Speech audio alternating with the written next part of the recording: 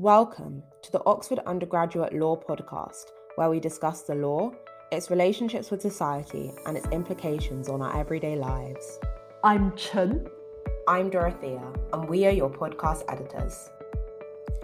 Today, we'll be joined by Professor John Armour and Professor Thom Wetzer, who will be discussing their research paper on green pills in making corporate climate commitments credible. The research paper is joint work with Professor Luca Enriques, who unfortunately could not be present for the discussion today. Professor John Armour is a Professor of Law and Finance at Oxford University and a Fellow of the British Academy and the European Corporate Governance Institute.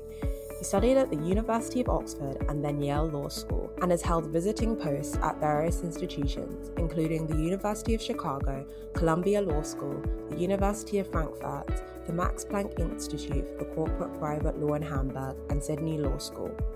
He is a member of the American Law Institute and an academic member of the Chancery Bar Association. Professor Armour has published widely in fields of company law, financial regulation, and corporate insolvency. Professor Thom Wetzer is Associate Professor of Law and Finance at the University of Oxford and the founding director of the Oxford Sustainable Law Programme. At Oxford, Professor Wetzer is also a Fellow of Linacre College, Senior Research Fellow at the Institute for New Economic Thinking at the Oxford Martin School, a member of the leadership team at the Smith School of Enterprise and the Environment, co-lead at Oxford Net Zero, lead researcher at the Oxford Martin Initiative for a Net Zero Recovery, and a member of the Oxford Mann Institute of Quantitative Finance. Professor Wetzer's research examines how law and finance can generate value and advance the public good, focusing on how we can build more resilient financial systems, improve the governance of corporations, and tackle the climate crisis. Professor Armour and Professor Wetzer, welcome to the podcast and thank you for joining us. Thank you for inviting us. We're delighted to be here with you today. The proposal in your joint research paper, Green Pills, responds to the lack of credibility in corporations' announcements to reduce their carbon emissions. How does this credibility problem arise, and why do credible corporate climate commitments matter? So that's a great question to start off with. And maybe before we delve into it, let's take one step back and ask why we should care about corporate climate commitments to begin with. We all know that climate change is a pressing societal challenge, and we know that governments under the Paris Agreement have decided to take action to bring global emissions down to net zero by 2050. The question is, what does that governmental commitment mean for companies? Do companies have an obligation to reduce their emissions to net zero as well? And perhaps surprisingly, by and large, in most jurisdictions, the answer is that they do not have such an obligation. There are, of course, some exceptions to this rule. In the car industry, for example, there have been net zero requirements introduced for the cars that are being produced. There are some companies that have been subjected to court judgments that force these companies to move to net zero. And of course, new legislation may be introduced that introduces a broader requirement for companies to move to net zero. But at this stage, for most companies in most jurisdictions, there is no such requirement yet. And that means that taking climate action, by and large, is a voluntary affair for most corporations. And that then raises the question, what is the value of the announced climate commitments, the voluntary climate commitments that companies have showed to the world, if you will?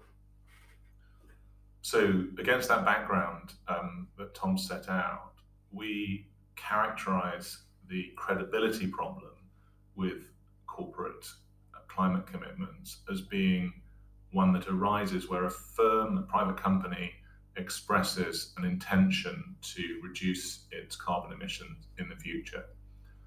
So that intention may look great, but in many cases, the intention appears only to be an aspiration, a hope, and it's not backed by action or any form of commitment to actually delivering on that aspiration. So an example, and this is just one of many that we could pick, is Shell, which announced last year very publicly its aspiration to become a net zero emissions energy business by 2050, in line with the Paris Agreement. But the pathway to this is arguably inconsistent with Shell's current plans and strategies. And if we look closely at what Shell has said, the small print explains that Shell's delivery on net zero emissions by 2050 is dependent on societies changing along the way. And we can understand that as meaning that Shell expects carbon taxes and other policies to be introduced by governments that will make it more economic for Shell to shift to net zero. And conversely, that if that doesn't happen, then a voluntary shift is not something that it's anticipating.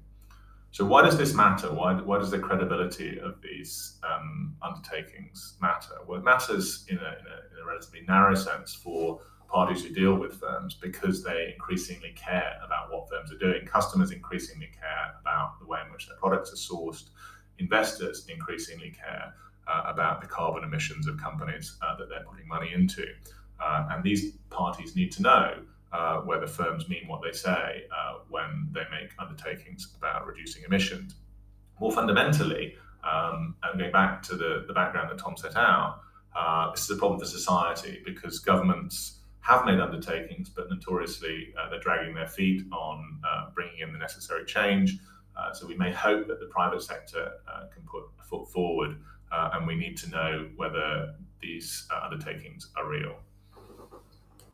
Thank you for contextualising this problem and explaining the importance of corporate climate commitments.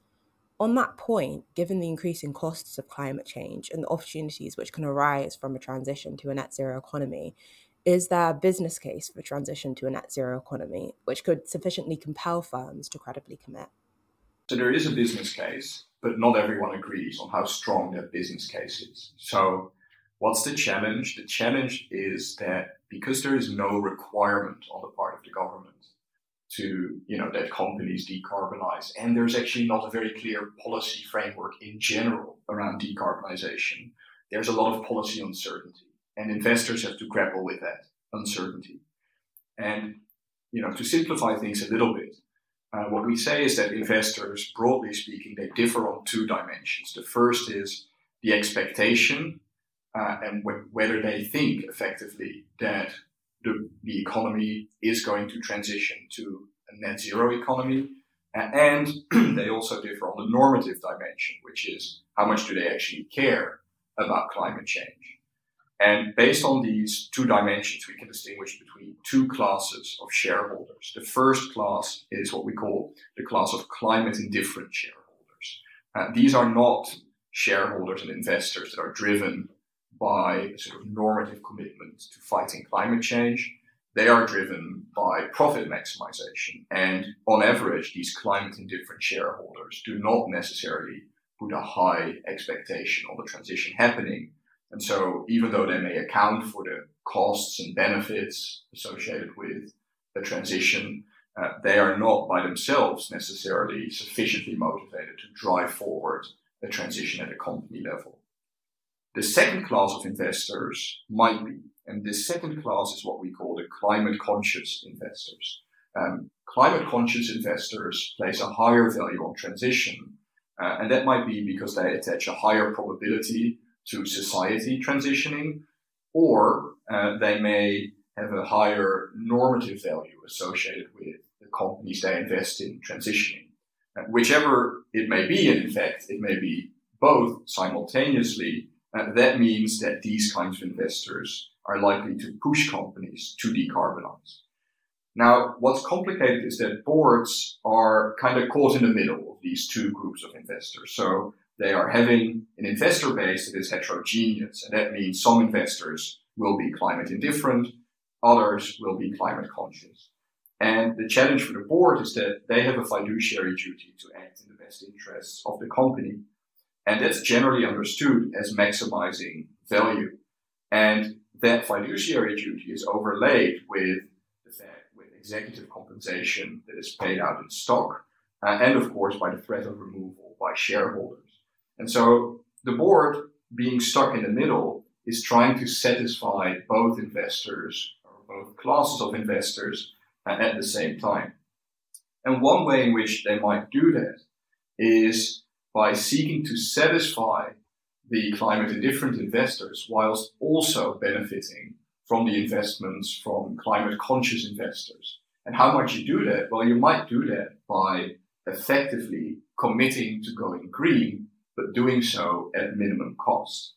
And that might mean that you make a promise to transition in the future rather than today, or that you promise to go green, but retain sufficient flex as part of that promise to be able to transition away from going green, if that is what shareholders would like you to do in a future date. And that is a perfect example of greenwash, because what it means is that all kinds of investors who do care about climate change may look at your commitments and say, well, wait a second, this is very interesting for us, and we're going to invest. That means the company benefits from a lower cost of capital, but they don't actually deserve that. They don't take the actions to back up their green claims. That's a standard greenwashing problem. And it's the kind of problem that the mechanism that we discuss in this paper is meant to address. Yes, and your explanation of the different classes of investors is really useful in explaining firms' attitudes to credibly committing and how the problem of greenwashing actually arises from that. So thank you. So you've demonstrated the need for corporate climate commitments, but in your paper you argue that traditional corporate governance mechanisms are inadequate in ensuring that firms deliver credible commitments to reduce emissions. Why is this the case? So that's a great question. Before I start talking about governance mechanisms, let me just elaborate on the core problem. So the core problem here is uncertainty over the costs and benefits of transition to lower carbon emissions.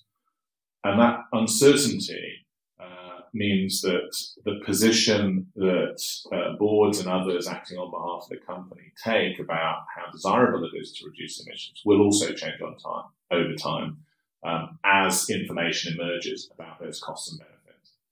So just to give a flavour of this, firstly, our scientific understanding of the costs of climate change and the physical costs associated with that is evolving all the time. Those estimates are changing as a result.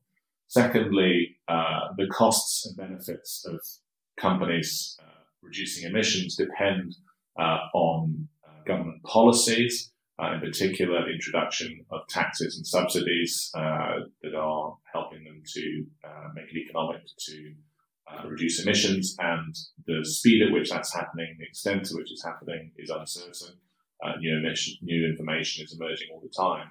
And then thirdly, there are just geopolitical events that create shocks periodically to the framework that change the assessments of costs and benefits. So Russia's invasion of Ukraine last year, the Saudis' announcement that they're going to reduce oil production just today are examples of these that impact the costs and benefits of having clean energy and will therefore affect the pricing that firms put on decisions to move. So against this background of uncertainty, how does that interact with corporate governance? Well, at the centre of corporate governance is the board of directors, and they are tasked with overseeing the firm's strategy, and they have fiduciary duties to act in the best interests of the company, what they believe to be the best interests of the company. And so in doing so, they're going to act on the basis of the information that they have available to them. If that information changes, what they may want to do may change. Their thinking about this is typically mediated through compensation arrangements, remuneration arrangements that pay them in a way that is aligned with the value of the firm's shares. So if the firm's shares are publicly traded in the stock market, then as the price of those shares moves, the value of the pay that the directors get will move accordingly. So they're thinking about things that will affect the stock price. They're thinking, and as new information is revealed that may affect the stock price, they will adjust their actions accordingly. So this means that we can think about their decision-making as responding to new information about costs and benefits. And against that background of uncertainty, that makes it hard to be sure exactly what companies are going to be doing because their governance structures impel them to follow or respond to these wider drivers of the emissions background. There are other mechanisms of corporate governance that we might look to. So one would be to structure the board in a way as to have some members of it specifically assign responsibility for the firm's climate policy. So to have a climate committee on the board, and we might put people on there who have some expertise in understanding the issues at stake and give them the remit of formulating the firm's policy in response to that. And you might think that if they've articulated a policy, that would then embed the firm on a particular pathway. But we can explore how binding a commitment that would be by thinking about what would happen if there's a sudden shock that made it suddenly more costly than expected for firms to stick to the pathway that they had articulated. And a climate committee is appointed by the shareholders. The boards of directors of all companies are appointed by the shareholders. And if the majority of the shareholders didn't want the firm to continue on a particular pathway, then they would be able to remove the directors if they wanted to. And the directors could be expected to anticipate that, to respond to it, and to change course if what they were proposing to do had suddenly become more expensive. Another mechanism that we discuss in the paper that some people think is a possible means of delivering commitment is through disclosure.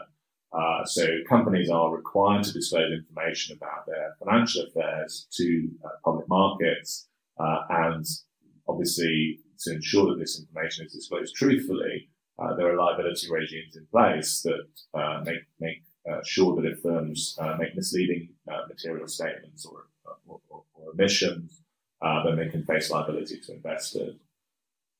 So we might think that if the firm discloses that it is intending to pursue a transition pathway, there might be liability associated with a failure to deliver on that. Actually, as it turns out, we think the risk of liability is relatively modest, and that means that this doesn't really serve to function as a credible commitment mechanism. The risk of liability is modest for two principal reasons. The first is that if the firm discloses that it is intending to move on a pathway to transition, that's a statement of fact at the time when it makes the disclosure. And if new information emerges that means that the firm changes its intention, then as long as the firm tells the markets at that time that it's changing its intention, it hasn't made any false disclosure at all. Secondly, even if the firm did make a disclosure which was found to be false, the quantum of liability, or the quantum of damages rather, that it would face to investors is measured by reference to the investor's financial loss as a result of the misstatement. But the harm that's triggered by changing tack on a commitment to reducing emissions is far beyond the quantum of any financial loss that investors might suffer. Indeed, investors might be better off financially if the firm reneges on a commitment that turns out to be expensive for them. And so for these reasons, disclosure and liability associated with it also doesn't deliver a credible commitment. So I hope that helps to clarify why we think that firms need to think outside the framework of traditional corporate governance mechanisms when seeking to craft credible commitments to reducing emissions. Yes, thank you for clarifying that there seems to be a governance gap almost in terms of traditional corporate governance being insufficient in ensuring credible climate commitments. That moves on quite nicely to your own proposal of green pills. So could you explain what this entails and how this mechanism helps to fill the governance gap, ensuring corporate climate commitments are credible? So what we propose in our paper, and it's joint work with Professor Luca Enriques, who's not able to be here today, is that firms enter into a contractual undertaking to make a fixed payment if they don't deliver on a certain performance indicator regarding reduction in emissions. So they set a target for emissions reduction to be delivered by a certain date, and then there is a payment that the firm undertakes to make if it doesn't deliver on that.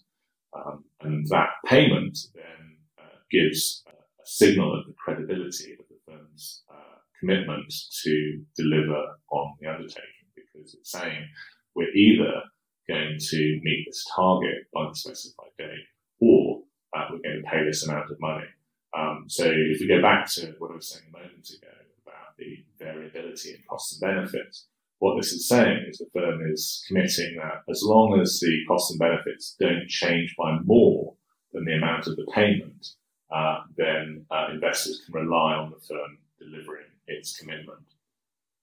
So what this does is it unites the interests of investors who are climate conscious, who want the firm to reduce its emissions, and those who are climate indifferent, who don't care about the firm's emissions, but just care about it maximising the value of its stock. So once the firm has undertaken to make this payment, the climate indifferent investors will not want the firm to pay the money out if it is cheaper for the firm to deliver on the emission reduction. And the climate conscious investors will want the firm to deliver on the emission reduction per se. And so as long as the difference in costs and benefits is less than the amount of the payment that's promised, then all the firm's investors will want it to reduce its emissions. Thank you for explaining this. And the fact that your proposal unites the interests of traditional investors and climate conscious investors highlights its utility. Moving on to examining the green pill mechanism in further detail, you state that green pills are contractual mechanisms. How does their contractual nature enhance the credibility of corporate climate commitment? How do they differ from standard contracts? Thanks. Yeah, so having a contractual undertaking means that the firm is legally bound to pay the sum of money that is promised in the alternative if it doesn't meet its climate, its emission reduction undertaking. What this does is it puts a finite bound on the level of commitment that the firm is making. So it's not making zero commitment, and it's not making an unlimited commitment. So if it specifies X million pounds as the amount that it's going to pay if the target is not met, that's the amount that the firm is committing by. That's the amount that the firm is willing to spend on reducing emissions before it becomes cheaper for the firm just to make the payment and not reduce emissions any further. So as you said before, the costs and benefits of emission reduction are changing over time, and it may well be that an event occurs that makes it suddenly much more expensive, or more expensive than the firm thought, to reduce its emissions in the way that it had previously undertaken. And if that additional cost is greater than the size of the payment, it will make sense for the firm just to make the payment and not continue to reduce emissions. But as long as the change in costs and benefits is less than the amount of the payment, then the firm is committing to reducing emissions. And that then allows people to plan, it allows people to make sense of the degree of commitment. So it's not just that the firm is making a commitment which is credible, but the degree of credibility is given by the size of the amount that it's promising to pay if it doesn't deliver. Yes, thank you for explaining that. The fact that a contract-based mechanism can be used to deliver a degree of commitment that can be tailored to the firm's circumstances is really interesting and novel. So thank you for that. So what examples are there of green pills already in use? So the good news is that green pills are no longer purely hypothetical. We do, in fact, see a number of mechanisms that companies have adopted that really mirror the kind of mechanism that we propose.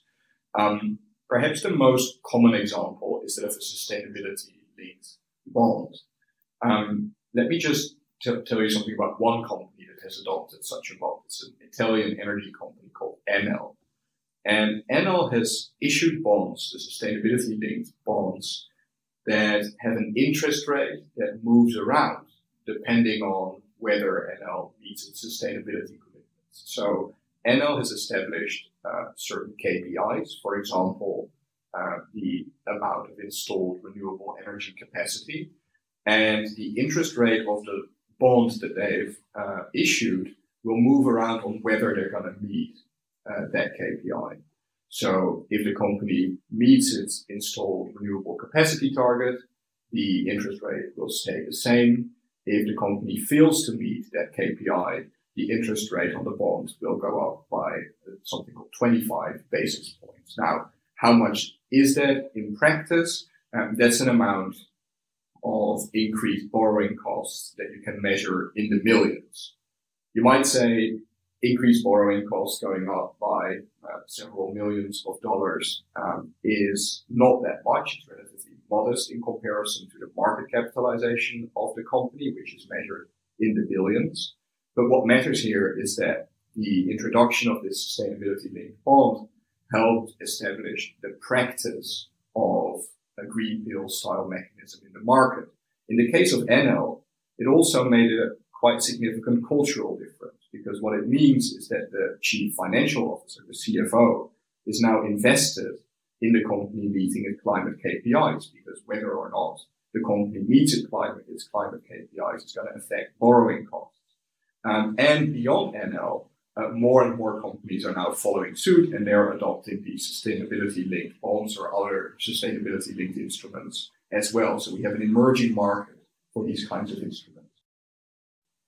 So, yeah, just as Thom said, it's very interesting because when we started this project 2 or 3 years ago, we weren't actually aware of any examples. It was a purely hypothetical exercise. And then as we got into it, we discovered the NL example, which we think is perhaps the first one that we're aware of. But then in the time since then, this type of undertaking by firms have really taken off dramatically. There's been very, very rapid growth in North America and elsewhere in these kinds of sustainability covenants in corporate borrowing agreements. Yes, and it's important to highlight that, as you say, the green pill is not just a hypothetical model, but it's one that can be implemented by corporations in practice. So thank you for that. If we look to the theoretical issues that may arise in implementing green pills, can it be said that the adoption of green pills aligns with existing principles under corporate law? Yes, we think it very much does so. So as I said before, at the heart of the board's corporate law obligations are their fiduciary duties.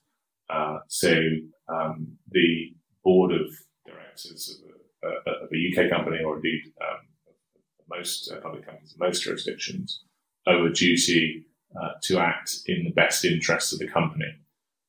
And that is a duty that that is framed in terms of the subjective beliefs of the directors, so what they believe to be the interests of the company. So they have to act in good faith in accordance with what they believe to be the interests of the company. In English law, under Section 172 of the Companies Act 2006, there's a list of factors that the board have to take into consideration in discharging their duty to act in the best interests of the company, and that includes the impact of the company's actions on the environment. So, entering into a commitment to reduce emissions, a commitment that is bounded by a finite figure in the way that we have described, is consistent with the board's duty to act in what they believe to be the interests of the company, where by making this commitment, as we explained, the firm is able to secure investment more cheaply from climate-conscious investors. Just to run through the steps, the climate-conscious investors want to buy investments which are associated with lower carbon emissions as well as financial returns. So they're willing to pay more for investment with lower carbon emissions.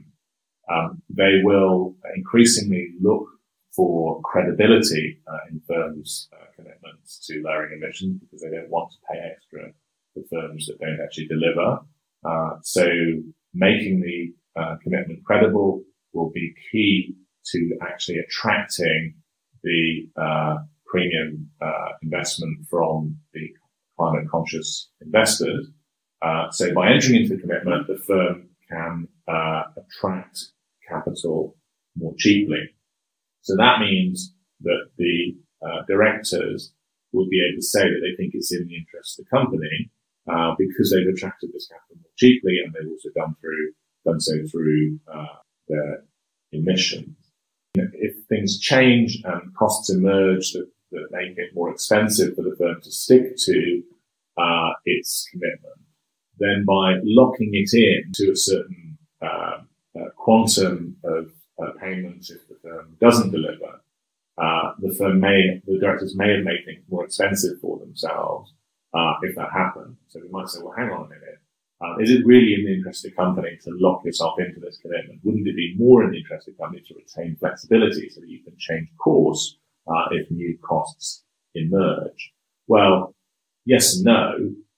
It is in the interest of the company to have flexibility, but if they keep complete flexibility, the climate conscious investors won't believe them at the start. They won't be willing to invest, and the firm won't be able to secure a lower cost of capital from them. So it needs to make some level of commitment in order to induce the climate conscious investors to invest.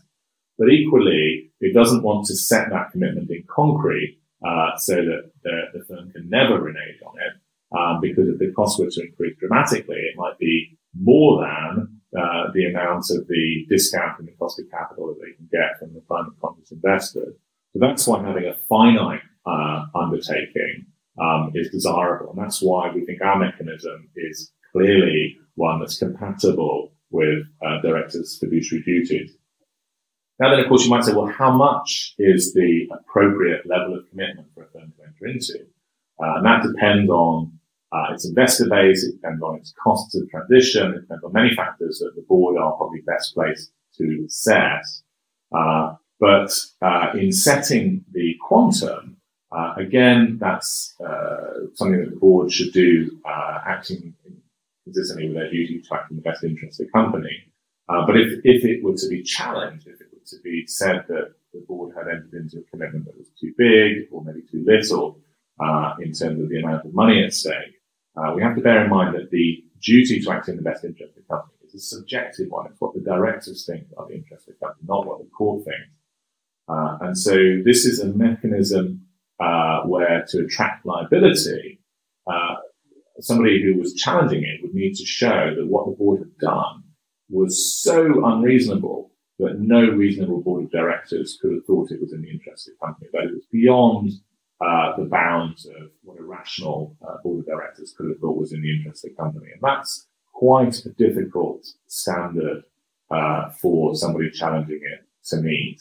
It would have to show that it was wholly outside the realm of plausibility, that the level of commitment that the firm had entered into was compatible with the framework that we've set down. Another way, it was harmful to the interest of the company. So the subjective nature of the duty gives boards some space to set business policy, space free from legal challenge, and within that space, they can use the finite level of commitment to secure investment from climate conscious investors, and that is in the interest of the company, and that is how this is aligned with existing principles of corporate law.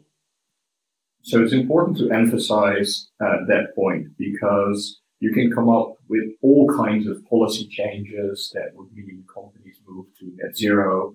But the problem with all of that is that it's contingent on governments actually acting.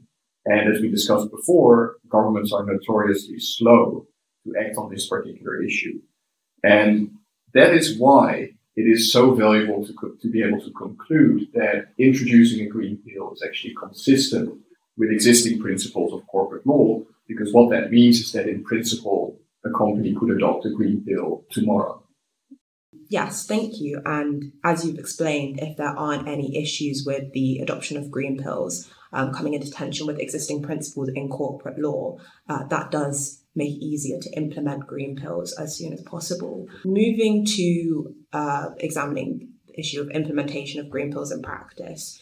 Are there any issues that may arise from the implementation of green pills in practice? Yeah, so I think I'd just like to focus on two that we outline in the paper.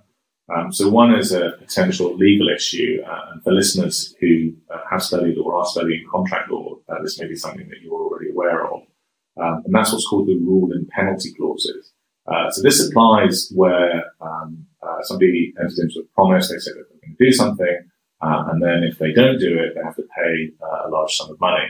And the law generally is suspicious of these kinds of promises because they think that they can be used to as a means of coercion for vulnerable parties to become required to meet their contractual promises, where doing so is out of all proportion to the real value at stake. So there are two ways that green pills, as we described them, can and are structured to avoid this practical problem. And so the first is to characterize the undertakings that the firm enters into as alternatives. So it's not if the firm doesn't deliver its emissions reduction, it promises by way of compensation to make a payment of X $1 million. Rather, what the firm does is it says it will either deliver on its undertaking or it will make the payment. So there are two alternative promises that the firm is making, and the firm can choose which one to do. So that's a very formal response to the rule and penalty clauses. Might be accepted by the courts in some jurisdictions, but in others, they might say, well, this is just an attempt to evade the rule, and we would characterize it as a penalty clause.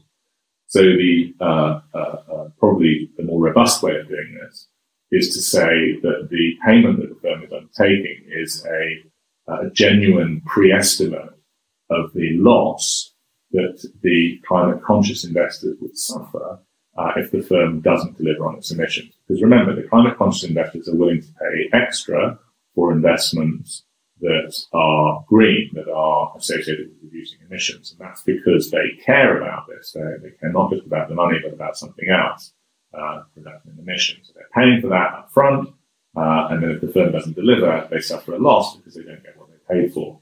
But in contract law, damages are generally calculated by reference to the financial consequences for the party that hasn't received performance. And so in this case, the investors' dissatisfaction about the emissions not being reduced might not be something that would be easily calculable under the ordinary damages framework. And so we can understand the green pill payment as a payment of liquidated damages, that is a pre-agreed estimate of the non-financial loss that the climate-conscious investors would suffer. That's the first practical issue. The second is something that we don't see yet, but that we could imagine emerging if the use of green pill mechanisms was scaled. That is, if the amount of money that was being undertaken were to grow significantly along with growth in climate-conscious investing. So firms were making bigger and bigger commitments, then this problem might emerge as a practical one. And the problem is that what might happen is that if there's a very large amount of money at stake, which will be paid to investors if the firm doesn't deliver on its emission reduction, then there might be some unscrupulous parties in the market who might offer to buy up the securities that have been issued to the climate-conscious investors. And they might also buy shares in the company, use those shares to cause the company to appoint different directors who change policy and trigger a breach of the green pill undertaking and a payment then to the investors. And that might be something that might be a perverse consequence where actually people who come to hold the securities, they don't care about the reduction in emissions, they just care about the money, and they see violation of the green pill undertaking as a way to trigger a large payout in an opportunistic fashion. And that's what we characterize as dirty voting. That is where the people wanting to attract the payout use the votes attached to their shares to procure the company to breach its undertaking regarding emission reduction in order to then trigger payment to investors. And to avoid that, we suggest that where very large amounts are at stake, the firm should undertake not to pay it to the climate conscious investors themselves, but rather to a third party, such as an NGO that is committed to transitioning or committed to policies or implementing policies that are transitioning towards net zero, or should cause a firm to make a payment to companies that are investing in carbon capture technology. So basically, the payment would be made to a third party that has no incentive to try and cause the firm to violate its commitment, has no power to do that either, and the party would use the payment to then help to reduce global emissions. So that would be consistent with what the climate conscious investors would have wanted. So how do you predict the implementation of green pills might develop with greater growth in climate conscious investment? So it's a great question, because we do in fact see quite a rapid rise in the number of ESG funds, so the funds that care about environmental, social and governance characteristics of the companies they invest in. And of course, if you're running a fund like that, you're going to be interested in the commitments made by the companies you invest in, and therefore you might want to adopt mechanisms like the green pill. So in general, we can say in an environment like this, if we see climate conscious investment increase, we would also expect to see increased demand for credible corporate climate commitments. And therefore, you would expect to see the increased implementation of mechanisms that credibly embed that corporate climate commitment. Now, of course, the green pill is not the only mechanism that could result in something like that. In a way, you can think of credible regulatory enforcement against greenwashing and green pills as being at least partial substitutes. But that regulatory enforcement at the moment, particularly in Europe, is still quite modest. And so in the absence of a commitment mechanism of that nature, you would actually expect the number of green pills that is adopted to rise. The result of that is actually quite valuable, because what it means is that even if later on the interest in meeting climate objectives fades or reduces a little bit, then the green pills, because they're in place, still make sure that firms deliver on their climate commitment, at least up to the point where doing so is still economically viable. So that's about the point that John mentioned about the quantum of the payment under the green pill, tailoring the commitment of the firm.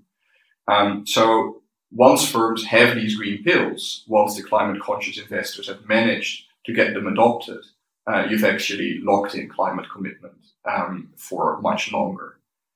It's worth pointing out, however, that the rise in climate conscious investment isn't a trend that we can take for granted. In fact, we also see a counter movement at the moment where companies and boards say, well, wait a second, we're happy to commit, but only if that commitment is one that is effectively non-credible, if that's one that we can renege on. So we've seen actually quite a bit of greenwashing be exposed recently. Just to give you some examples, an oil major called BP had committed to go green, but has recently rolled back its climate commitments. Another example is that of the Glasgow Financial Alliance for Net Zero, GFANZ, which is set up and spearheaded by Mark Carney, the former governor of the Bank of England.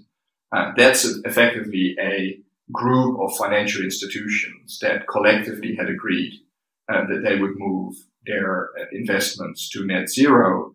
But now that it turns out that there may be some legal bite to those commitments, you can see various companies that had previously signed up now stepping away from that alliance. And so in that sense, there is a lesson that we can take from the adoption or the lack of adoption of green pills. If we don't see credible commitment mechanisms accompanying climate pledges, then we should be quite worried that the private sector isn't going to practice what it preaches. And in a way, this flips the takeaway from the paper, because there is no excuse not to adopt a green pill if you're serious about meeting your climate objectives. As John said, it is entirely consistent with corporate law to implement a mechanism like that. And so in a way, a lack of a commitment mechanism of this nature might also suggest that the private sector is in fact not serious about transitioning voluntarily to net zero. And that would mean governments have an additional reason to step up their game. Yes, thank you for expanding on the role that green pills can play in the build of corporate governance. Would you say that this instrument is limited to ensuring credibility for corporate climate commitments solely, or could it be linked to broader sustainability goals? So that's a really great question. In the paper, we limit ourselves to a discussion of corporate climate commitments because there's a sort of specific investment logic to climate change. But in theory, the instrument could be used across a whole range of non-financial commitments that firms may want to enter into. And so we do, in fact, see sustainability-linked bonds that have KPIs unrelated to climate change that, for example, focus on equal pay, gender representation on the boards, or cleaning up of supply chain practices. And there's no reason why the green pill mechanism that we described couldn't be equally effective in those contexts as it might be in the context of climate change. Thank you. And I think throughout of our discussion, you've highlighted that current corporate governance practices are failing to keep corporations on track to meet commitments of net zero. And given that this is such an important issue, what can listeners themselves do to get involved in helping to achieve this goal of ensuring that reducing carbon emissions is taken seriously? Thank you. That's a great question. And I think one thing that listeners can do is just to reflect on how basic components of private law, company law, and more fundamentally contract law can be used to facilitate outcomes that are helping to encourage companies to reduce emissions and helping to fight the battle against the climate crisis. So these subjects are not normally labelled as tools to be used against climate crisis, but they are, at a very basic level, frameworks of private law that facilitate what parties want. And so if parties do want to engender commitments to reduce emissions, then they can use these frameworks to do so. And that's something that listeners who are current students or who are thinking about how they might direct their studies in the future can think about in approaching those topics. So what this all illustrates is that climate change is quite a legally disruptive development where we can see the adoption and use of legal tools in this novel context being quite innovative. To understand that legally disruptive nature of climate change and other sustainability challenges, we have a few years ago created the Oxford Sustainable Law Program, which is a collaboration between the Faculty of Law and the Smith School of Enterprise and the Environment here at Oxford. And what we do at the program is we try to think about how legal tools can catalyze and reinforce the sustainability transition. That involves studying how the law is being used in that context, but also trying to be imaginative about how the law could be used. And the Green Pills paper that we've talked about today is one very good example of that. What it also illustrates is that when we think about the climate crisis and its relationship to the law, we shouldn't just think about the traditional area of environmental law, we should think across the board around how different sets of the legal system could be employed. And that means that what we do at the Sustainable Law Program is to collaborate across legal disciplines. But in fact, we also go beyond that and we work with experts from non-legal disciplines too. Because if we really want to understand the way in which the law is or could be used, we also need to have a really good understanding of the financial environment in which companies operate and how that financial environment is affected, in this case, by climate change. We need to understand climate change itself and the risks and benefits that it generates, in this case, again, for firms. And that really is the kind of challenge that the Sustainable Law Program is set up to meet. So it's a multidisciplinary research group. And it's a research group that students and academics and practitioners who might be listening to this podcast can get involved in, because we're always looking for research assistants. We're working on a sort of legal clinic where experts can get involved in. And that is work that involves litigation, it involves policy work, and it involves the kind of contractual work that we've been talking about today. So it's very diverse, and we're always looking for people who want to help us do this quite complex but socially important and highly salient mission. Yes, and I think the message of looking at legal frameworks to resolve such tangible and important issues is a really key takeaway. So thank you so much for that. Professor Armour and Professor Wetzer, thank you so much for joining us on the podcast. It's been a really great discussion today. Thank you. Thank you. It's been a great pleasure to be here. That was Professor Armour and Professor Wetzer speaking with us on green pills and making corporate climate commitments credible. For more legal writings and discussions on other topics, visit the OUULJ's blog and read our annual publications. Thank you.